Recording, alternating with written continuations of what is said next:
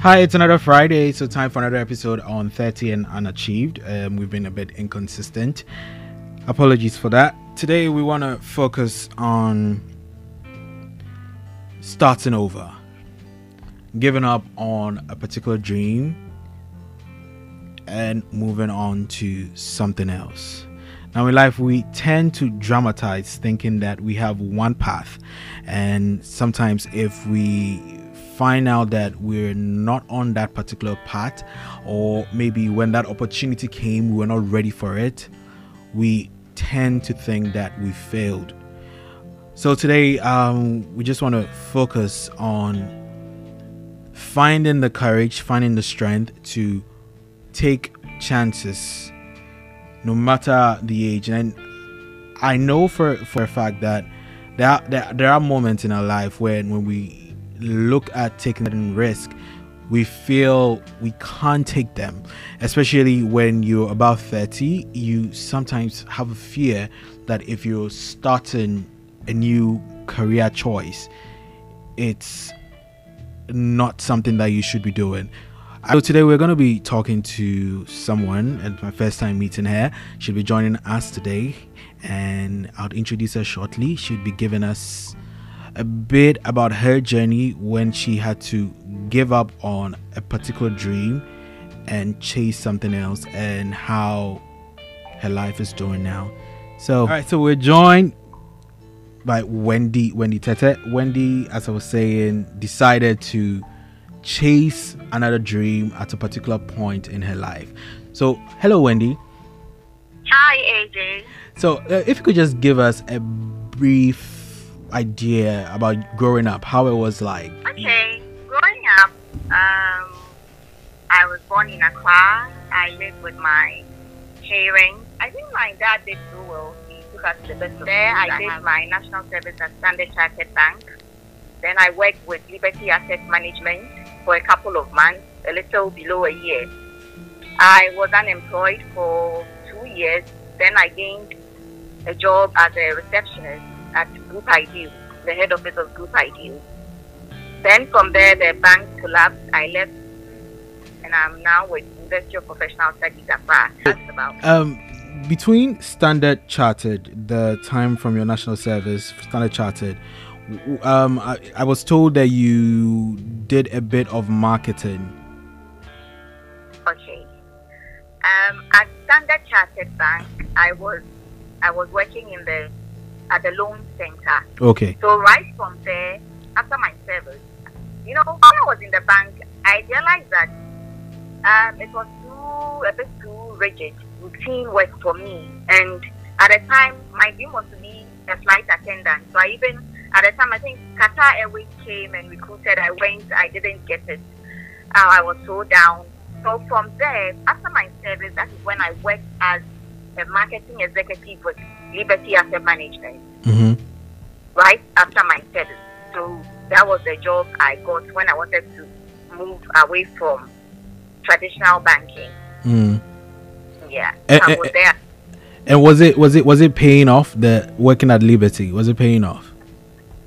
It did not pay off because now I understand why. I did not have job satisfaction. I did not have career satisfaction. At the time, all I wanted was a job. And if you know me, I am an introvert. I don't talk too much. And marketing, you need to know people, socialize a lot in order to meet your targets. And the salary was also not good. There was a basic, but it was we also had a commission. And I would never meet my target in order to enjoy any commission.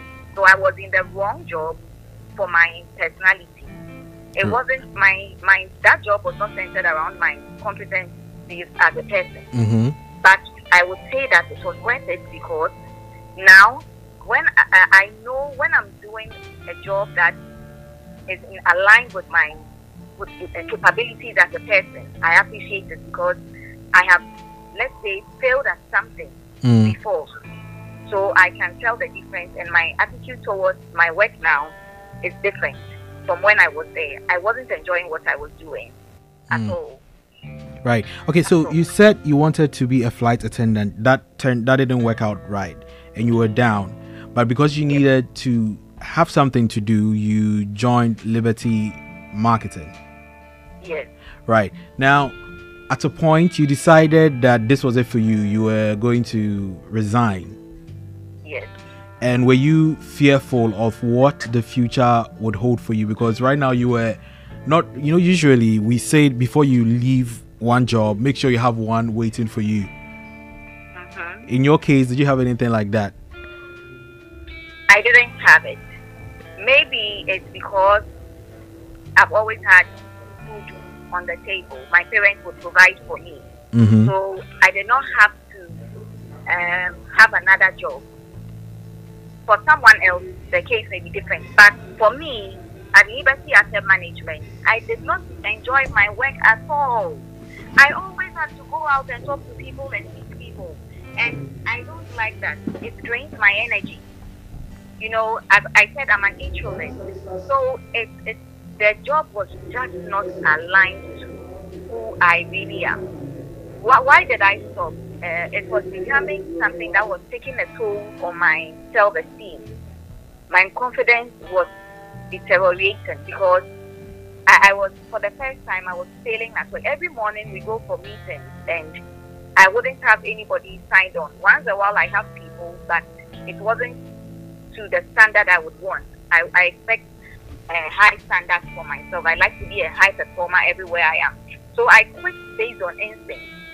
I am someone who I like to I use my intuition a lot. So I said, no, this is it. If it's not working, it's not failure. Failure is a message to us that look elsewhere. Try something else. So that is the message I got and I left. I did not look back and I did not think twice. So the 2 years that you were home, what exactly were you doing? Were you still looking for jobs? What did you occupy your time with during that 2 years? That 2 years was one of the most, I would say, it was the most difficult period of my life. I'll wake up, I had nowhere to go, I would be there. I remember people thought I was late. By the time also I was thinking. It was a time I used for very deep introspection. And time, that is when I realized what I wanted to do with my life. I realized I identified my passion. And right now, if I'm enjoying what I'm doing, it's because I realized my God-given purpose in life, and the work I'm doing now gives me the opportunity to do that as well. So I was home most of the time, but it was time for introspection. Also at the time, my mom runs a school, so sometimes I would help her at school with the children. And that was also something that was not in line with who I was at all. So yes, basically, it was a lot really went on during that 2 years. A lot went on. So instincts is very, very important. You need to listen to your instincts. If I get you right. Yes. But how do we know? Okay, this is my inner person telling me that this isn't working out. I should move. And how do we differentiate that from? Sometimes fear leads us to hear certain voices. Mm-hmm. So for you, how are you able to differentiate between these two?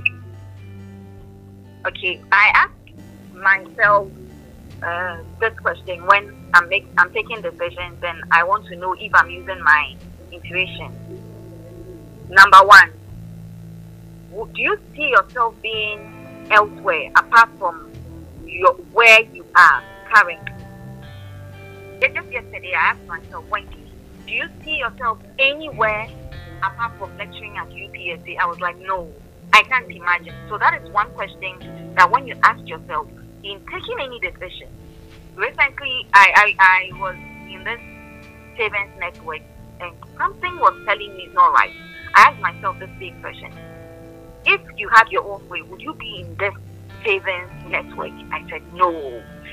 It is one question to guide us to what we really want. At the time, when I go to work, something, I always put it this way, something in me shakes. It's like my spirit will not be settled. Something in me is shaking, and it tells me that I am at the wrong place. It took me a long while to be able to recognize that voice. But if you pay attention to it, it doesn't happen in a day, in an instant. It's over a period. If you pay attention to it, you will get the cue. So something in me was not settled. And there were so many times I did not have career satisfaction, as I said. I couldn't see, there was no plan. You are just a marketer. I couldn't see myself rising. There was no job satisfaction. I couldn't do what I want to do. And because of all that frustration, my relationship with my colleagues was not good. It was terrible.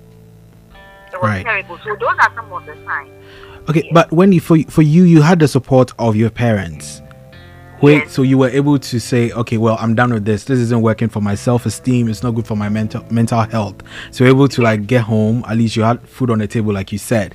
But there will be people out there who, for instance, don't have anybody. They are dependent on themselves. People are dependent on them too, right? At what point do you say enough is enough? For someone like that, how would you advise the person to go about chasing different paths? The advice I have is, I'm a firm believer, a strong believer of intuition. If we want to use rationalization to do everything, it doesn't work. People who are very rational, ever since, from my observation, nothing extremely good happens in their life. That's what I think. If you are feeling in you, your instincts are telling you to move. I'm telling you, God has something for you, and it will take you taking that risk. I believe in risk taking. You may have people you are taking care of, then save enough to secure at least some 3 months.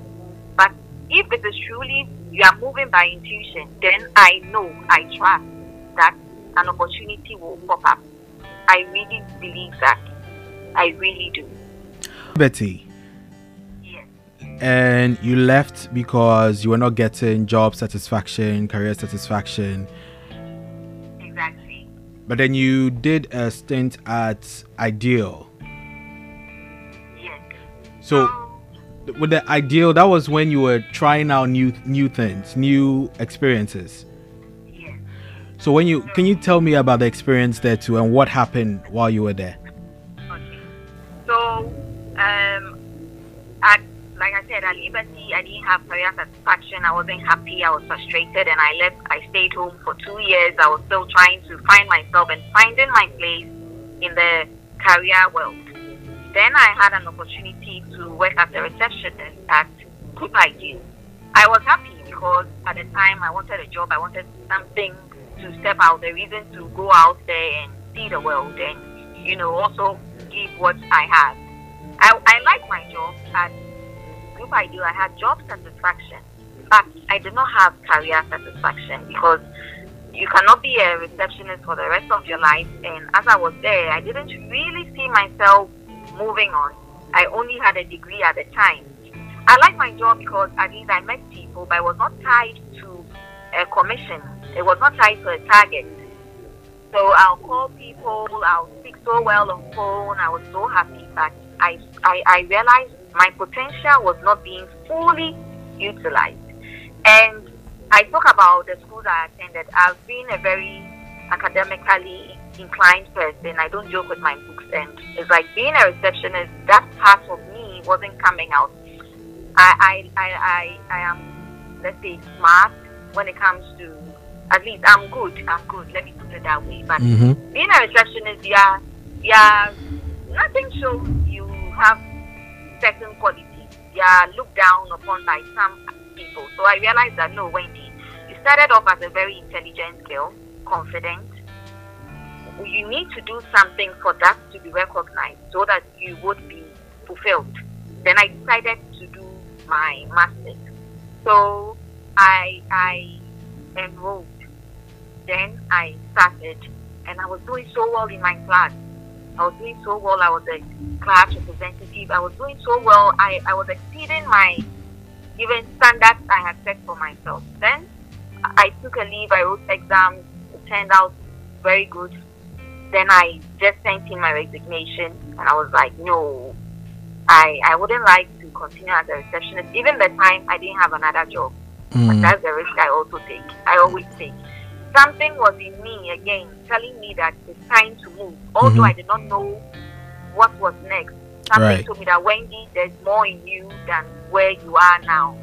Then I quit the job. So when I quit the job in February, I got a job as a graduate assistant in the University of Professional Studies somewhere August the same year.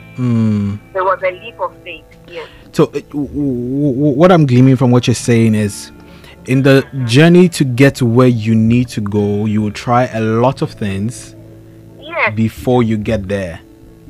So when your instincts say move, it doesn't necessarily mean that the next step is going to be the final step. Thank you. So it is okay. That it's telling you that it's time to move and learn something else. You would not know the right career for you, the right job for you, if you've not had the wrong one. So when you experience the wrong one and it's time to move, now you move and you take a better decision. So my second job was better than the previous one. Then you upgrade yourself, you add some qualifications, then you know that no, it's time to move, then you move to the next one, and then so on. But isn't it always fearful? Like, for you, at least you knew whatever happens, I have a place to lay my head, my family is there. And you already said that it's always a leap of faith, and you believe that rationalizing everything doesn't always work out. But there are people, and especially like this podcast known as 30 and Unachieved, you know, when you get to a certain age and you decide, well, I want to switch careers, I want to work out of a relationship, for instance, I want to do something new, people tell you, oh, you can't try this now. I don't know if you ever heard, growing up, I was told that when you're in your 20s, between 20 and 25, you can try a lot of things, but after 26, 27, you need to know, so okay, this is what I want to do, and focus on it. For a lot of people, and you know, there are a lot of, I'm sure you meet a lot of people these days who are unsatisfied in their jobs, but they don't want to move. And I remember I was talking to a friend recently, and she said, you're not a tree, move if you want to move. But move, exactly. Yeah, but see, there are people who are fearful. So how do you get rid of the fear and say, well, I'm just going to jump into the ocean and figure my way out? How do you get there? The root of the fear is financial. If they had something to depend on, they would move. That is why we need to be financially prudent. I have had my parents, so sometimes the way I use my money will not be the way another person should use. And even now, I economize a lot, because I now know that my parents will always not be there for me, and you would outgrow your job at any moment. The financial experts always say that save money such that you would have something to rely on between 3 months to 6 months if you do not have an income. If we do that, we can move. So that is one thing. That's one thing to it. If you do not move, you will settle, and it will be more painful if you are in your 40s, 50s, 60s, and you are not fulfilled because you never took any risk. His job and his business partner, what they say is that he used to say this, that when they were in their 20s, they tried everything because they had nothing to lose. They have nothing to lose. And even in your 30s, if you feel that you are still not where you want to be, it means that you actually even have nothing. You have nothing to lose. Try. In life, there is nothing like a perfect life. At every stage in life, there's a new beginning. There's a new beginning, there's an end to something, and there's something that is in continuation. You can be 40 and some parts of your life will be a new beginning. Let's embrace this idea of new beginning, because that is where possibilities are. Let's embrace it. I think it's cultural. It's cultural. We like to stick to what we know. We are not adventurous enough. We are too careful, and that is what impedes our development. So that's what I have to say concerning that. New beginnings are great. Don't think about your age and say that I'm 30. If you are 35, you would wish you had done this when you were 30. You'll be 40 and you say, oh, had I started when I was 35, 45, and you say, oh, 40 would have been best. I thought I was too old. You know? Right. When I was in my early 20s, I thought that being 30 means I'll be so old. Now I'm 30. I'm going to 31 in March, and I just realized that 30 is just even the beginning. It's just the beginning. Right. Let's talk about embarking on a new journey and the importance of role models and selecting the right kind of role model to follow. For you, when you decided to jump ship, who was that person for you? My sister, my big sister, Samoki Tete, has always been a mentor. So let's use the word mentors for role models. She's always been my mentor. But when I left Group IU to UPSA, I met new people. And if I am a lecturer today, it is because of the mentors I met. And it's because I also exhibited qualities that would make someone out there interested in mentoring me. I met Dr. Kweku Mensama, if I can mention his name. Yeah, if you hear this, I'm saying a big thank you for how instrumental he's been in my life. So I told you I was the class representative of my master's class. Yeah. So I used to interact with him a lot when my class had issues. So he identified me and said that this girl has so much potential. So he started coaching me, encouraging me, and identifying opportunities and advising me to take them. Mentorship is so important in career development. Yes, people do not pay much attention to it. Right. I wouldn't be here without my mentors. Because it's interesting that you mentioned that you were an introvert. And right now, over the years, over a period of 2 years, you're now a lecturer. Yes. Standing in front of students. Yes. Teaching them. So then it's important, like what you said about when your instincts, when your intuition tell you to move, it's a growth process. So all that things that you did that made you uncomfortable and whatever, it was pushing you towards your growth. And right now you can stand in front of people, damn introversion, and deliver your message. And I am sure certainly your mentors also brought out that confidence in you too.